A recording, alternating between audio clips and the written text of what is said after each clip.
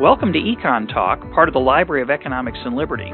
I'm your host, Russ Roberts of George Mason University and Stanford University's Hoover Institution. Our website is econtalk.org, where you can subscribe, find other episodes, comment on this podcast, and find links and other information related to today's conversation.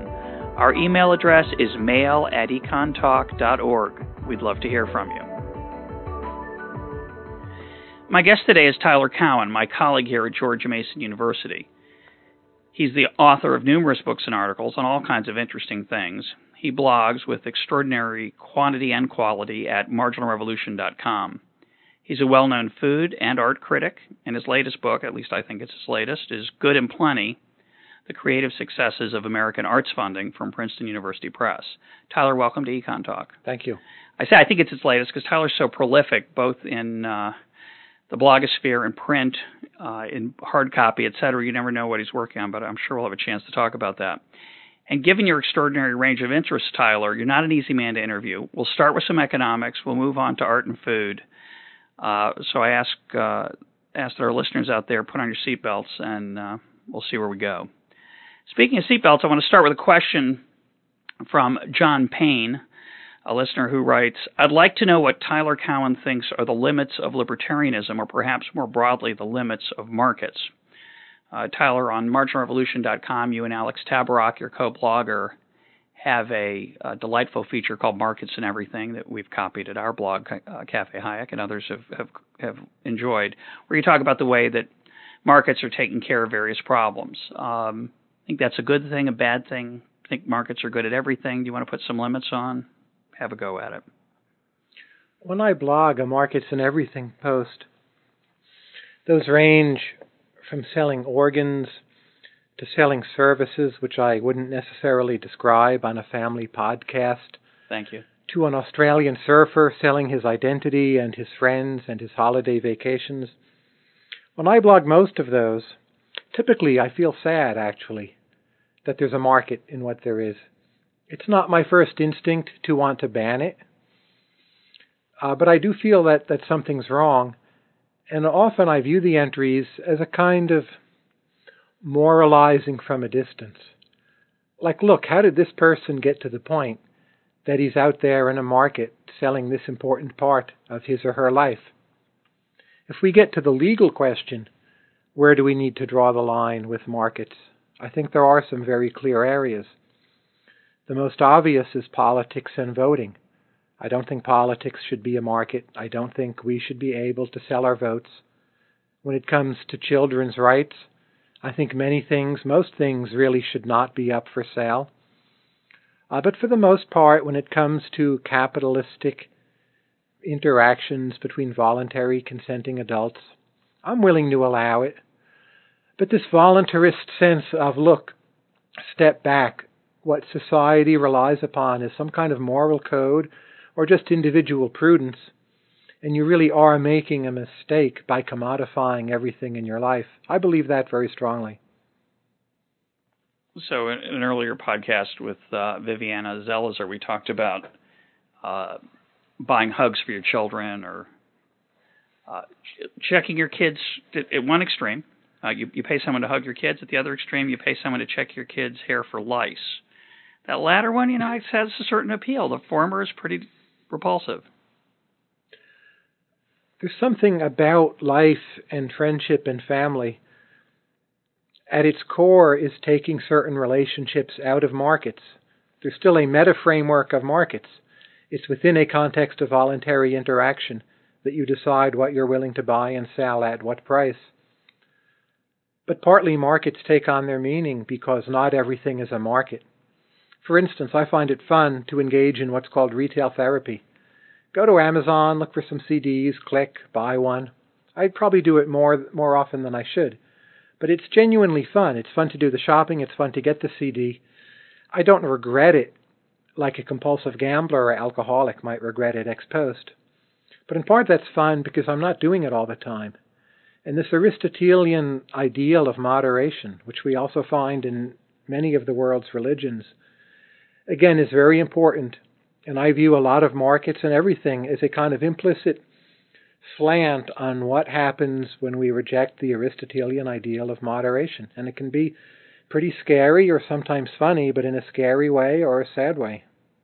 Well, I recommend iTunes for the retail therapy. It's only 99 cents a shot, But there's digital rights management. Yeah, this is true. It's a mixed bag. And it is there is that little bit of regret sometimes when you realize you have all these piled up purchases. You get a little bit of a rush from buying, and then you find out later you didn't listen to them for a long time, or you didn't read them. They sit on your shelf lonely and depressed. But I don't like iTunes for that reason. I find when I buy the physical CD, the fact that it takes up space is useful. It forces me to listen to it, to put it somewhere, to process it, to somehow eventually get rid of it, either by reselling it or by deciding it's one of my favorites or by putting it down in the basement. And there's a system of inventory management with physical items that I'm well used to dealing with. But in the cyber world, I don't have any equivalent. I buy things on iTunes, and they're lost. They get lost in the random shuffle function of my iPod, and every now and then I hear them, and I never really know what to make of it. Well, let me give an alternative explanation. It's interesting, but it's also possible that what I know of you is you're interested in a lot more things than I am. So it could just be the fact that you like more stuff and these random purchases are more likely to please you. See, with me on iTunes, being able to narrow my choice to buy the one song on the album that I like is very valuable. For you, you probably like a lot of the songs. You probably like more songs than the average person does on the average album. And you probably like more books than the average person likes, more pages of the book. Although I think you confessed recently that you did not finish a book. Is that correct? Most books I don't finish. I finish 1 in 10 at the most. Is that a new phenomenon? No, that's an old phenomenon. I'm very brutal with not finishing, walking out of movies, discarding things I've bought and I don't like. If I have any endowment effect, it takes a while to kick in, and I'm not very sentimental on that first round. Maybe I misremember, because it took me a long time to not be able to. It took me a long time to be able to put a book down and just say, it's in process, but it's done. I'm not going to read another page. It's a loser. Bad use of my time. Sign of maturity, perhaps. I hope. Or immaturity. I don't know. Yeah, it could be either one. We've had a number of guests on the show, particularly Richard Thaler, talking about libertarian paternalism. Where do you come down on that issue? This idea that so-called libertarian idea that the government can narrow our choices, still give us a choice, but maybe using behavioral economic insights to help us make better choices. Do you have any thoughts on that? The libertarian view is really no paternalism, so I don't buy it. But I think there is a deeper point behind libertarian paternalism, and it's not been expressed properly. And it has to do with what's the difference between property rights enforcement and regulation. So we would all agree if someone sells you something and it's not what it turned out to be, it was a kind of fraud and you're damaged, that ex post you can seek remedy through the law. We would all agree with this. But when you look at damage in terms of risk and probability, and you buy something, and there's some chance, 5%, 10%, 80%, 100%, whatever, that it will damage you, and we then ask, should society be content only with ex post remedies, as enforced by the courts, which I don't trust, the courts don't work very well, or is there a case also for ex ante preventive action at some level of risk or probability, and that ex ante action typically is called regulation, and often we criticize it, but you could say it's just a way of enforcing property rights. We don't let people play Russian roulette with each other. The chance that you'll kill the person is too high. So what's really the line between property rights enforcement and regulation? I think that is poorly defined. And libertarians have tended to favor what they call property rights enforcement. But that, to me, puts a lot of faith in the courts, which I don't really have. It's not that I have more faith in regulators. I'm just not sure why we've opted for so many ex post solutions where the burden is always on the courts. And once you open up that ambiguity, I think there is room for some preemptive ex ante regulation, but I don't view it as paternalism. I view it as maybe it's the best way we have to enforce property rights. And in that sense, some of the more concrete arguments, I think there can be a case but not in paternalistic terms. When it comes to paternalism, I think people are more often either the best judge of their own self-interest compared to government, or even in cases where they are acting or behaving destructively, it's that they really want to be destructive.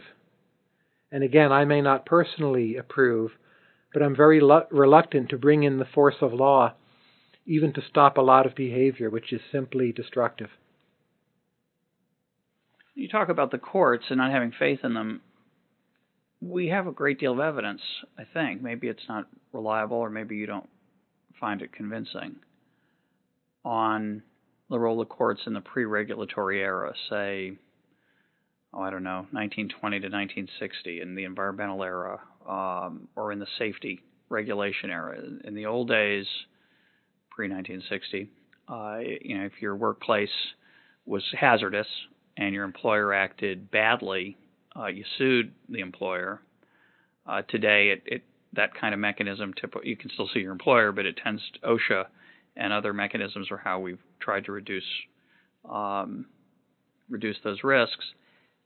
I don't see a lot of evidence that the regulation has reduced the risks. It seems to me it hasn't done much better. My crude reading of the evidence, it hasn't done much better than the pre-regulatory system. Is that your read? Do you have a different read? The world is much safer today. I think we would both agree. Yep. Most of that, we would also agree, is due to wealth. Yep. How much of it is due to regulation? Looking at the time trend, I think is very difficult to sort out. Some regulation may simply stop the world from becoming more dangerous also. Yeah. At some probability, I think there should be an ex-ante restriction on harm. And I think more and more real-world harms are becoming probabilistic. Global warming's a good example. Even those people who are skeptics about the mainstream, I am not so much myself, but surely we have to admit there's some chance the mainstream is correct. If I think it's 80 or 90%, but a skeptic might think it's 20%, it seems to me a 20% chance of a harm that large is still something actionable. In expected value terms, there's still an issue to be taken care of. So I think the whole distinction between what's a property right and what's not just gets slipperier when you have more global issues and you have less certainty about cause and effect. Well, my worry there is that if you're going to deal with a global issue, typically you're going to need some kind of global form of governance, which means you're going to separate even farther from the consumers and people who are dealing with the consequences of the decisions from the decision makers. But let me ask you about global warming, because it's an interesting issue. You say there might be a disagreement on the probability. Somebody might say it's 80 to 90%. Someone might say it's 20. But even at 20, the expected value is large. Do you think we have a good idea of what? I have two questions for you. Do you think we have a good idea of what the harm is from global warming? Say from 2 or 3 degree, 4 degree increase in average global temperature over the next 5, 10 decades. And do you think there's an obvious thing to be done about it if we agree on what that harm is? The bounds on the forecasts are very large for the harm, but the worst case scenarios are very bad. There's a good paper by Marty Weitzman, right, where he argues it's not so much an issue of discount rate, but an issue of buying insurance against the worst case scenarios. And I tend to agree with him. I don't think we necessarily know how bad those are. But uncertainty doesn't necessarily militate in favor of doing nothing. I don't have a lot of faith in international institutions and treaties. I think the best case scenario is that individual countries do things on their own, just as some American states have done, not out of self-interested rationality, but out of a kind of irrational expressive voting on the part of those citizens. That it's cheap to vote to do something against global warming, even if it makes your state, say California, worse off. In self-interested terms, it's irrational. But in fact, if all voters, or if enough voters behave that way, you get a collective outcome that's a bit like an agreement. And I think there's some chance that big chunks of the world go down that path. Yeah, I guess the other thing you'd have to worry about, though, is if you think let's go back to the Weitzman point, that if the worst case scenario is something dreadful with some non-trivial probability, I guess you also have to worry about something dreadful from the attempt to stop it. Sure. Right. So that would be the other, international government imposed as a reaction to crisis. Devastating tax rates that lower our standard of living by 20%, 40%, in the name of carbon neutrality. I guess those would be the issues that I'd worry about.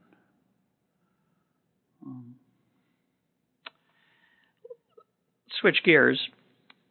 In the Library of Economics and Liberty, which Econ Talk is a part of, Dan Klein, our colleague, had an essay recently arguing that economists should be honest about their ideologies and embrace them. He articulated what he called a Smith-Hayek identity, a name he doesn't particularly like, but can't think of a better one, which is part of the challenge here. And he said this would include, among other things, a skepticism about government, an awareness of the complexity of the world, an awareness of the challenges of gathering information.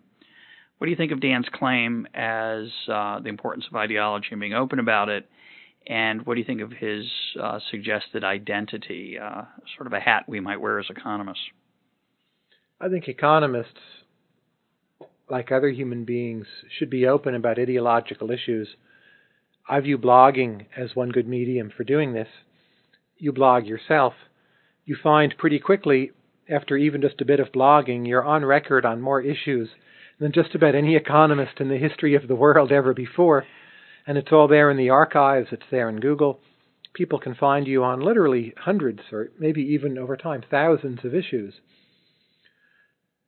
Same with Brad DeLong. If you want to know where Brad stands, you can find out. Greg Mankiw, same way. I think that's fundamentally healthy, and I think more economists should blog. Not only for that reason, but that's a good reason. You can see biases. You discover where's a person's weak points, what effects do they tend to overestimate or underestimate. You don't just get a label. You get a whole complex, multi-dimensional picture of their strengths, their weaknesses, what they've read, how they debate with people they disagree with, how they accept criticism, many, many things. So that I'm all in favor of. I'm less inclined to accept a label because I'm not sure what a good one would be. Mm-hmm. I would say my label is marginalrevolution.com. Scroll through the archives and try to build that up as its own brand name.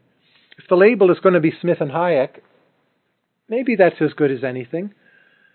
But it's easy to find problems in that. Smith wrote in the 18th century.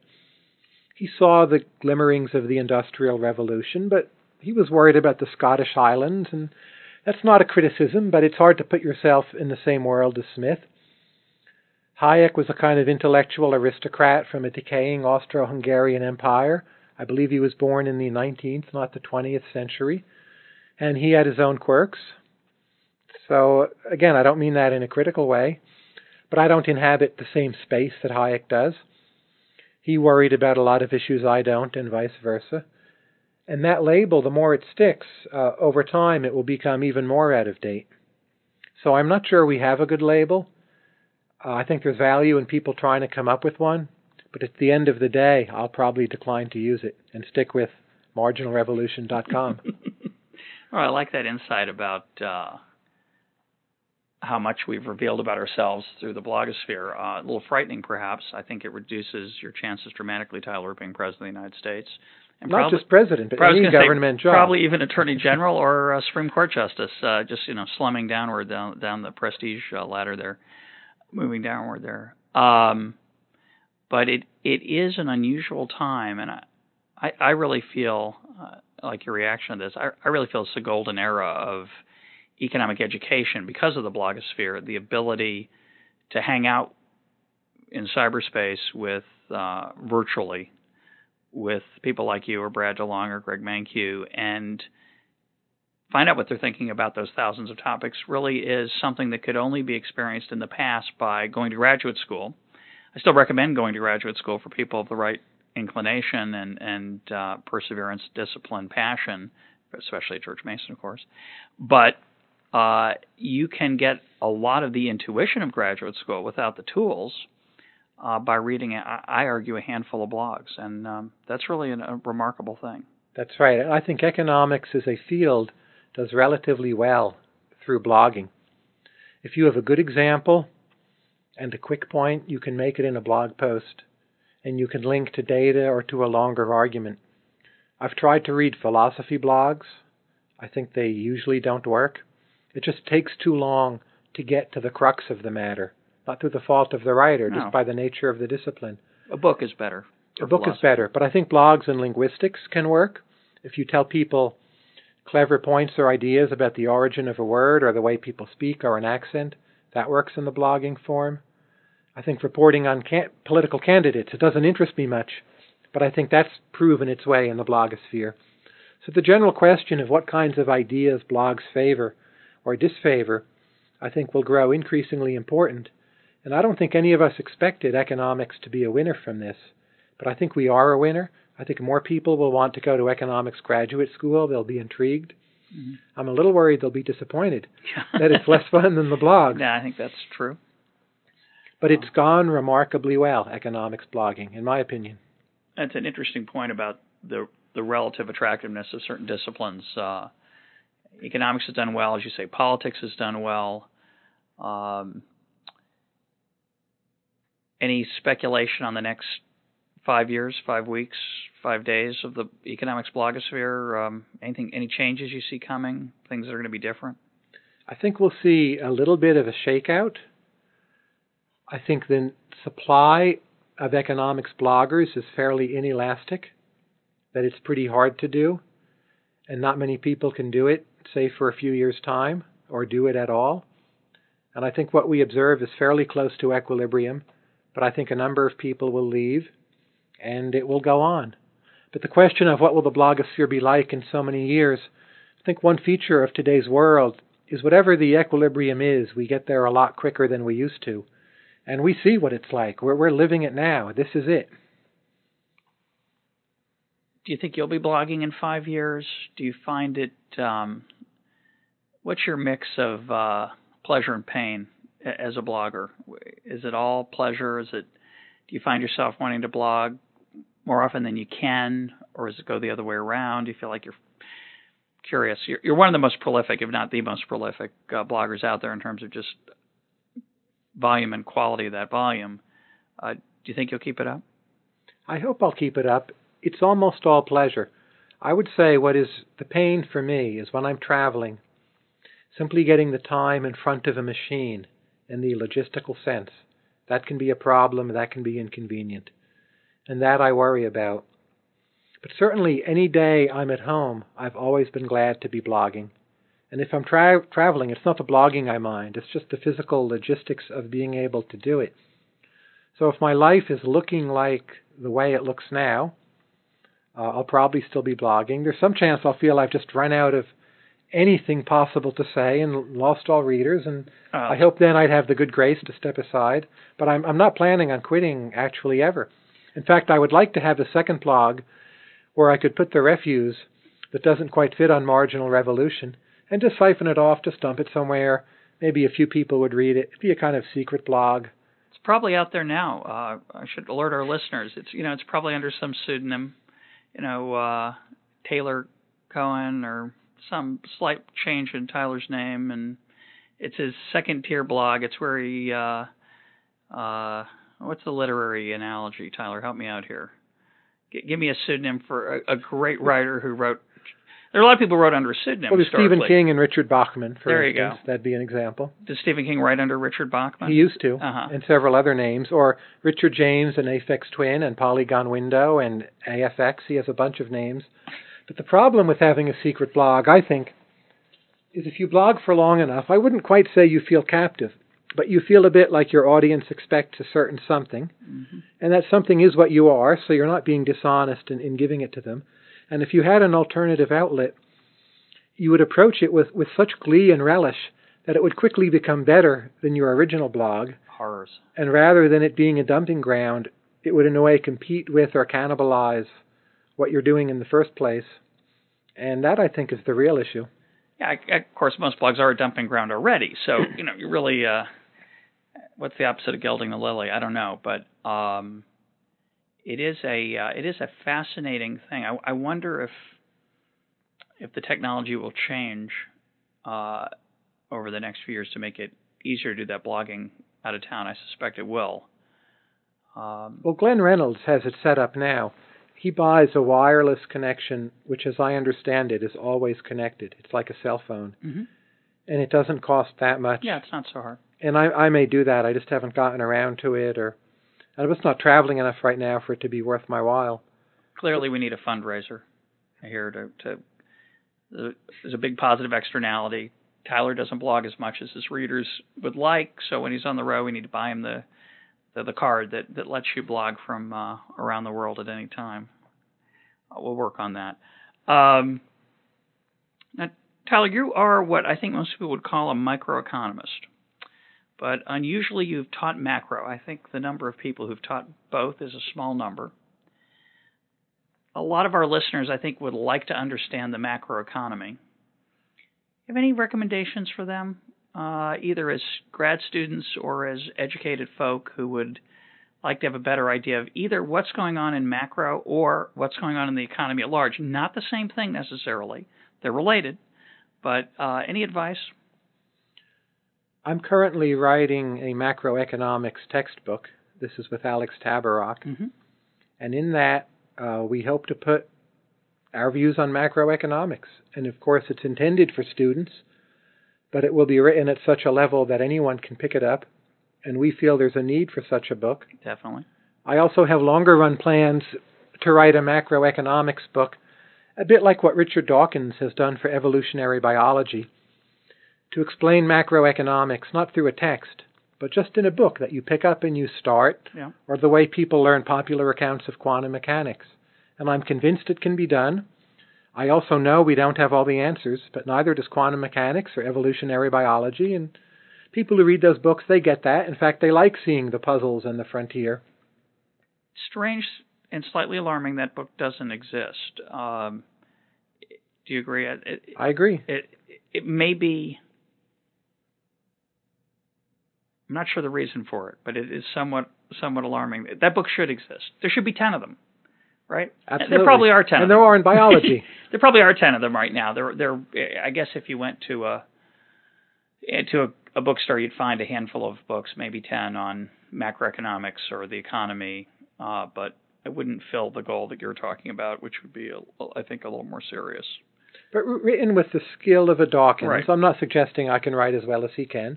But that kind of writing... A little more compelling than a people textbook. Pick it up and they say, aha, and there are stories, and it builds. But I think economists are not mentally geared to write books. We never learn how to do it for professional reasons. You've encountered this, I'm sure. Yep. You've written books, but most people haven't. It's not the norm. And it narrows down the field. Yeah. But journalists would be a good candidate. Smart journalists would be a good candidate for that book. And as I said, there's probably been something like that written out there that we're not either aware of or didn't grab our attention with that compelling aspect that we're looking for. But I've met many journalists who understand microeconomics. I've hardly met any journalists who understand macroeconomics. Yeah, that's true. Speaking of macroeconomics, you recently blogged on the challenges of being a Latin American despot. And you suggested that you would not do a particularly good job producing growth if you were in charge of an economy. You might avoid the big mistakes, I think you wrote, but you weren't confident that you could outperform some of the other folks out there. Why the pessimism? And what mistakes do you think you could avoid, and what do you think you might do well? I don't think I would impose wage and price controls. Hey, good shit. He's off to a roaring start. Better than some of the competition. Yep. I don't think we'd see triple-digit inflation. The bar is low, yeah. But in my opinion, in a lot of these countries, perhaps all of them, there are really quite a few people, often educated in the U.S., who know exactly what should be done, but the real problem is managing the interest groups. And they can't do it. I know that I can't do it, even if I somehow could masquerade as a native of the country. I have no particular skill in that.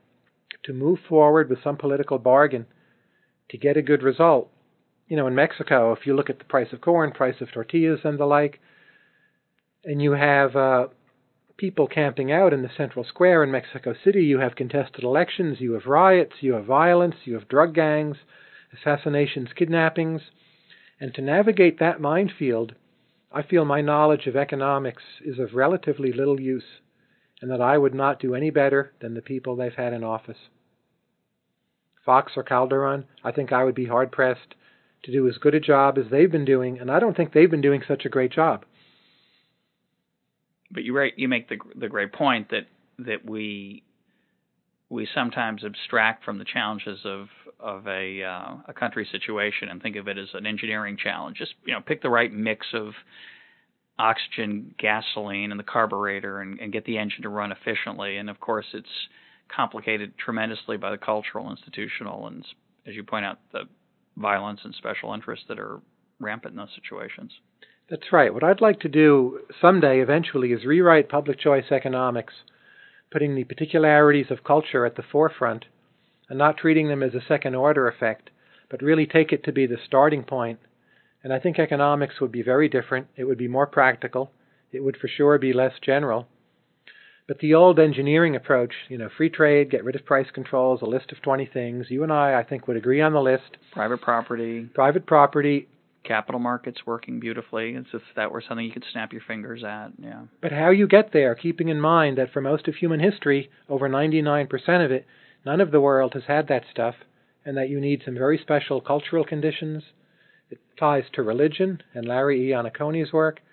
It ties to peer effects. It ties to the mental models that people have, the narratives they tell themselves. And to take that as really the first variable in economic theory, like what are the narratives people have, and build upon that, I think is long overdue. Do you think we've learned anything? And by we, I'll go way beyond economists and just include anybody thoughtful. Have we learned anything about the role of culture in those settings in poor countries? Do you think we've started to talk about it? That's a good start. We've started to recognize the fact that the solutions that we think are necessary are not sufficient, such as free prices and free exchange and private property, the rule of law, etc.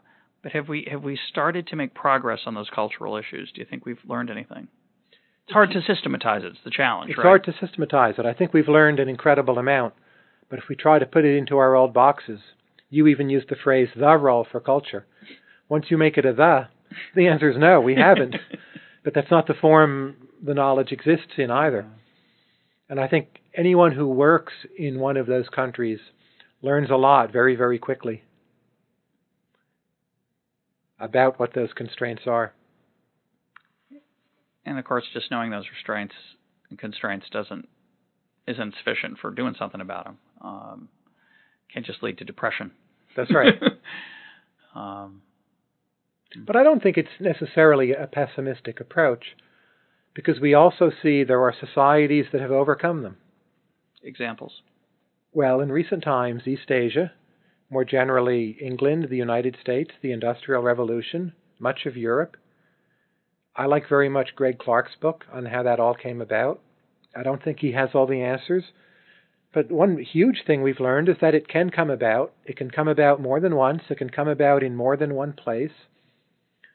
So there's a pretty optimistic take on it all. And if I think back to when I was a kid, this whole notion of what we now call a developing economy, or maybe it's the so-called third world, but it's not like Bhutan, it's not sub-Saharan Africa. It's somewhere like Mexico with a per capita income that's actually fairly high, and the distribution is all screwy, and they have massive problems, and I know all that. But these middle-tier countries, Brazil, Argentina, Mexico, that are growing and getting somewhere, that too to me is an extremely encouraging sign. Yeah, I agree. That's good news, definitely. Well, let's shift gears. Let's move on to the aesthetic side of life. Let's talk about art and food. I did ask the readers at Cafe Hayek to send in questions for you, and got a number of thoughtful responses. I'd like to ask some of those questions now, and I'm not sure where they'll lead, but we'll give it a shot. Toby Heinrich writes, having just read Creative Destruction, book of Tyler's, which talked about food as an expression of culture quite a bit, and just starting Good and Plenty, which seems to have no references to food or cuisine. Why is there no funding for high-end food through either government money, foundations, or wealthy individuals? Orchestras are invited by cities to play there. Operas are funded. Star tenors guest. The Berlin Symphony visits New York. There are Russian and Chinese national circuses. Yet I have not heard that Paul Bocuse, Thomas Keller, or Ferran Adrià have been invited by cities to come and cook for the public. The German word Gastspiel describes this quite well. What distinguishes the star chef from the maestro from a political economy point of view? That's a complicated question. If one looks to the French, of course, do a great deal to encourage chefs and to encourage food tourism and to maintain the quality of French food. You could also look at the entirety of French agricultural policy as partly driven by the desire to keep the quality of food high. It makes food more expensive, but you have more small farms, you have more local farms, you have shorter supply chains, and consumers may be worse off, but nonetheless there are some benefits which I'm convinced are essential in selling this whole package to the French intellectuals. So it's not the case that the government does nothing in other countries. If you go to Singapore, which is one of the world's great food countries, the best according to some people, the government there very consciously set out eventually to encourage what are called the hawker centers. They're covered areas, and you go to the hawker centers and there'll be several dozen or maybe even over 100 food stalls selling excellent cuisine at very low prices. In part, the prices are low because government has set aside land for the food stalls, so there are in essence no competing uses. Low land price means low price for food. Now, in the United States, our government does very little, but our government also does, in direct terms, less for the arts. The American model, so to speak, is to encourage a lot of private wealth. We have a lot of wonderful restaurants, a lot of different styles of food. There aren't many kinds of cuisine where America is the best. Maybe there aren't any. But there are a remarkable number of cuisines where we're one of the best, where you can get like some really good version of an ethnic cuisine here. So the American model there has worked pretty good. What are the public choice reasons why there's not more government in food? I don't think there's a bargain between a powerful group of intellectuals, as we might find, say, in France, and other elements of the government where both sides can be better off. In Singapore, the government's involvement in food, I think, was originally driven just by the requirements of land use policy and the desire that if people had cheap food readily available, they all would work longer hours and work harder, and this would in the long run pay for itself, and maybe it has. Do you think there's going to be that maestro chef concept, though? I guess the Food Channel does that a little bit. I think we have it already, but it's done by the private sector and not by state granting approval to one cook over another. Your answer relates to it. Another question from Matthew Bedard of Montreal asks, how come an interventionist haven such as France produces so much great food? Isn't it a challenge to a free market advocate? And you're suggesting comes at a price. Might be worth paying if you're a French intellectual. Maybe not. I don't know. If you're an average French person. Any thoughts on that? I think that's a good deal for the French. It's a good question why the French have such food. But there are a number of issues we need to untangle. The first is what the French have is wonderful French food. There's some good Italian food, but a lot of the foods I love are very hard to get in France, even in Paris. It's fairly difficult to find good Chinese food. It's possible to find good Indian food, but it's not that many places. So the French have specialized in refining one kind of food over and over again. But even for new creative cuisine today, I would rather eat in London. I would rather eat in many parts of Spain. I might even rather eat in Australia or New Zealand, or for that matter, New York. So the French have a kind of perfection. The French have among the best raw ingredients, and some of that is agricultural policy. Some of that is simply consumers demanding it. To eat even a reasonably good lunch in a well-traversed part of Paris, not a great lunch, but even a good lunch, is $40 and up. And that, to me, doesn't quite seem right. So I love France for food vacations.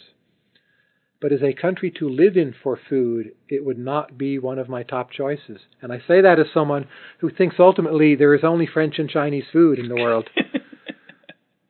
Yeah. What would that number be in New York? If the number is $40 in Paris, what for a good lunch? What's the number in New York? It depends where you are. Food in Manhattan, in my opinion, is getting worse. It's more directed toward tourists.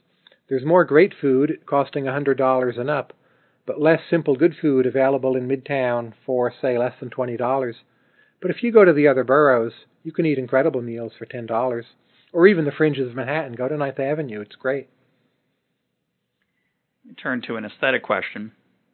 This comes from Bruce Charlton, who writes from England.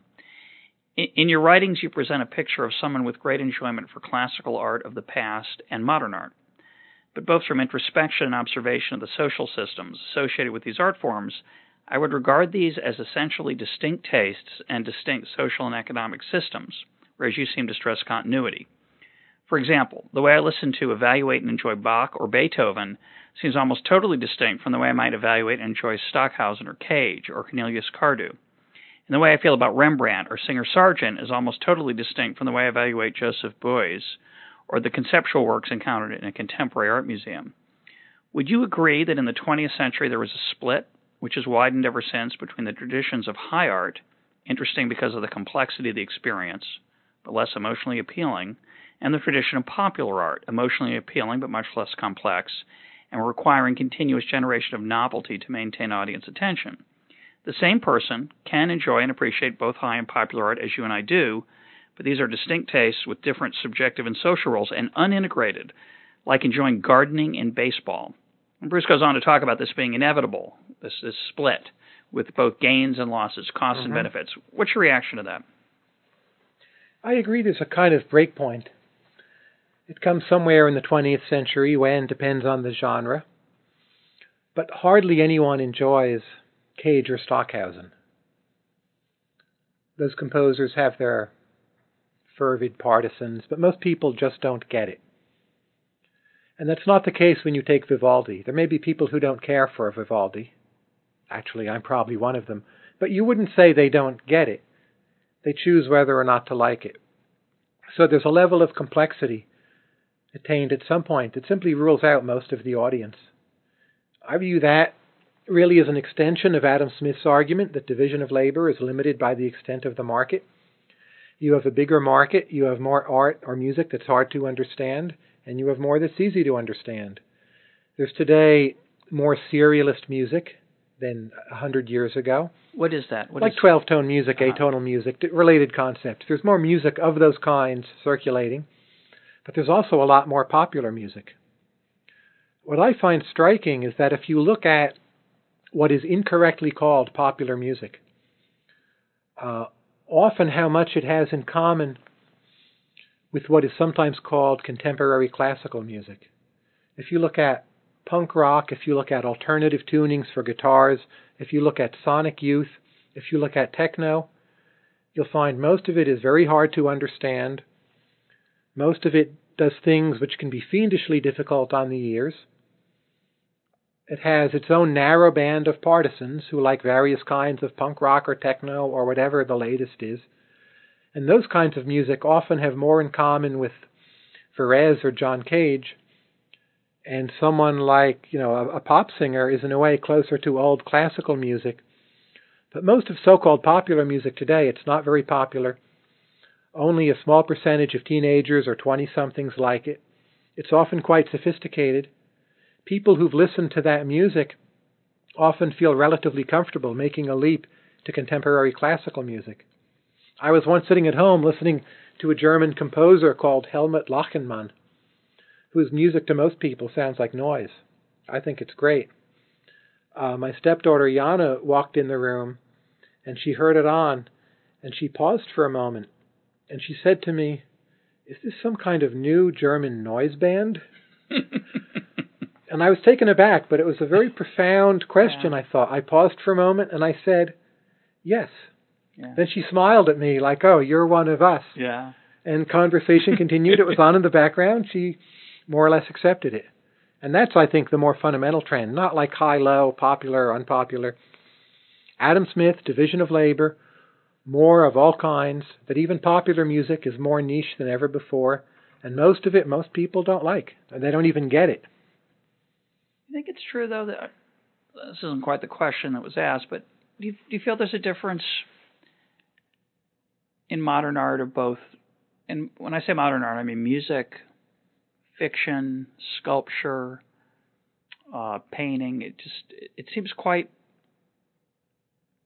ubiquitous that a lot of what is considered first-rate examples of modern art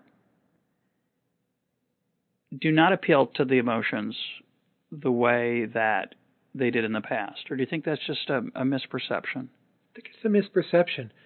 Even purely abstract art, if you just take canvases of individual colors, someone like Ellsworth Kelly, or a bit more mixed, Agnes Martin or Robert Ryman, when I see them, to me, it's deeply emotional.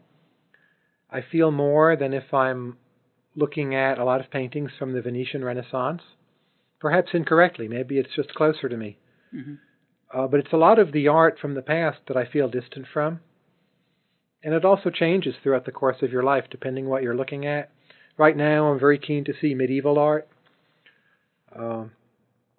I used to take more interest in the Renaissance. But to me, the Florentine Renaissance, it's almost a little overgrown or bloated or too much. And something more primitivist like medieval art, it hits me harder. It's more life or death. It's more real. And I think a lot of it is just cultural perception, the lenses you're viewing it from. And it's more relativistic than we like to think. And typically what's happening is people are seeing some art and they don't like it.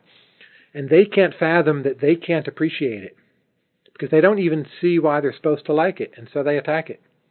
That's my simple public choice model of why people criticize art as much as they do.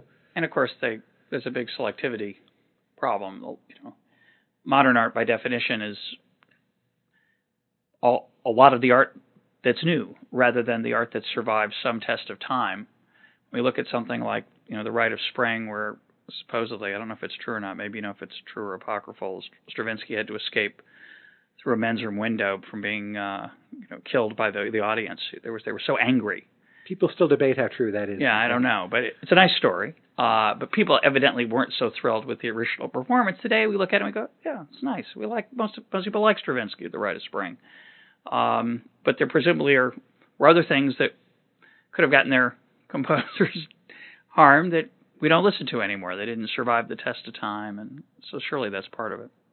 That is, but I think it's also a bit like equilibrium in the blogging market. The test of time has accelerated greatly. So if you look at contemporary art, it's not contemporary anymore, from the 1960s, and what's come down is important. Frank Stella, Roy Lichtenstein, Jasper Johns, Andy Warhol, still today. By the late 60s, not that everyone knew, but those critical opinions were in some sense already in place. And they haven't changed that much.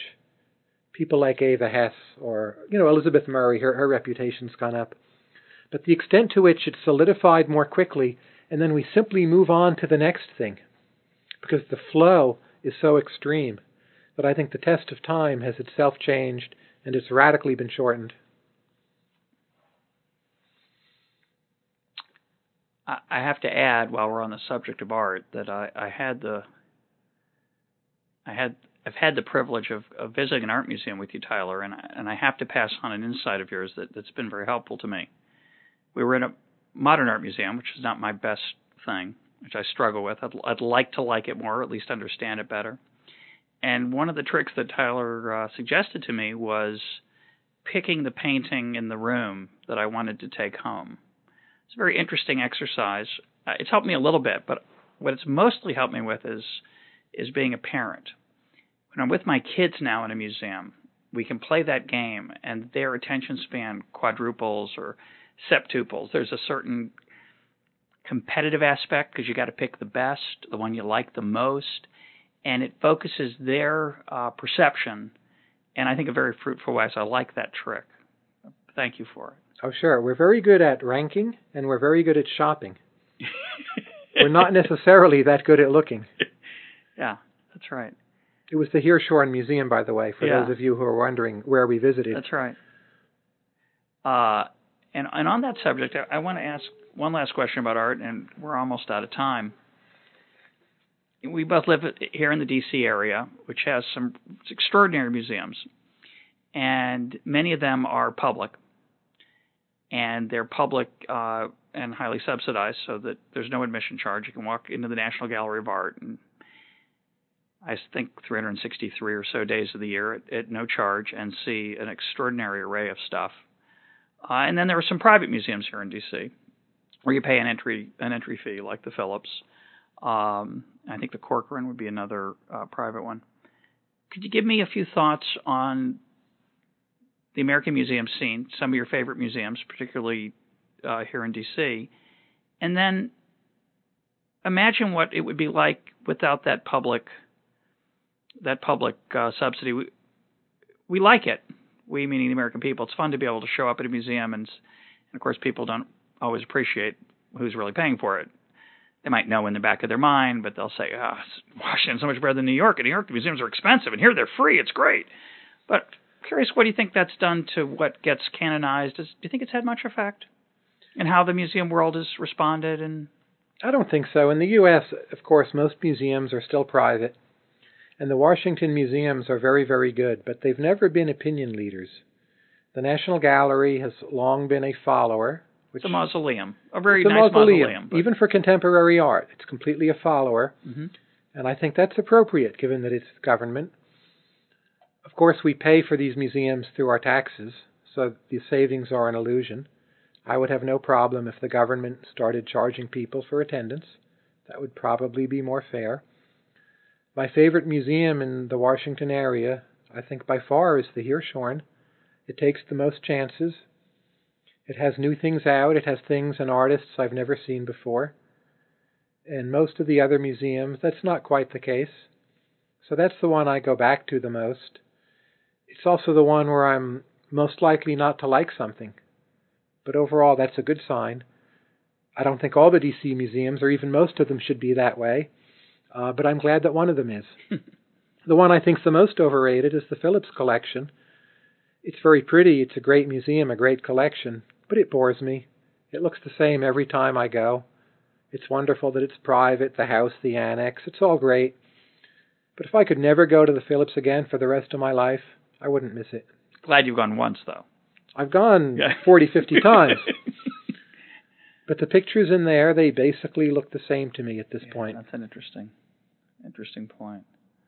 But I would recommend that the National Portrait Gallery, which is recently... I went there 2 weeks ago, actually. And what did you think? It was fantastic. And the American Art Museum. It's a weird combo building. It has different entrances. It's a little bit, I don't know what the analogy is. It's bizarre. You can walk in one entrance, you're in the entrance to one, you walk in the other, in the entrance to the other, and then they kind of overlap in peculiar ways.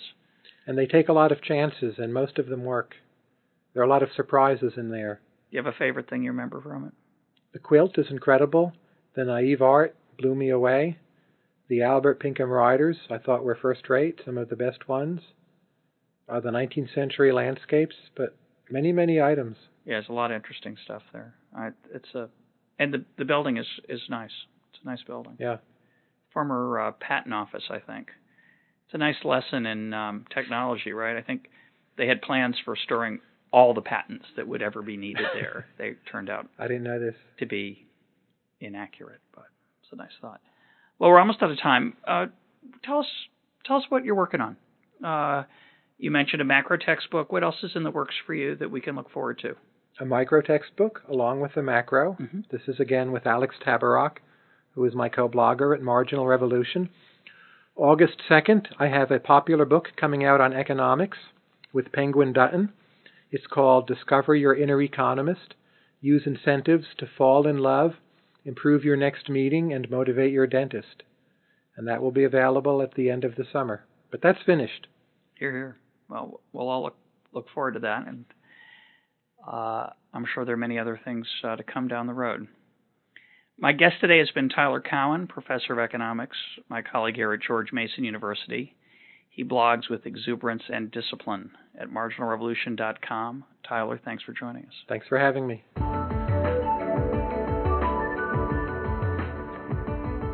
This is Econ Talk, part of the Library of Economics and Liberty.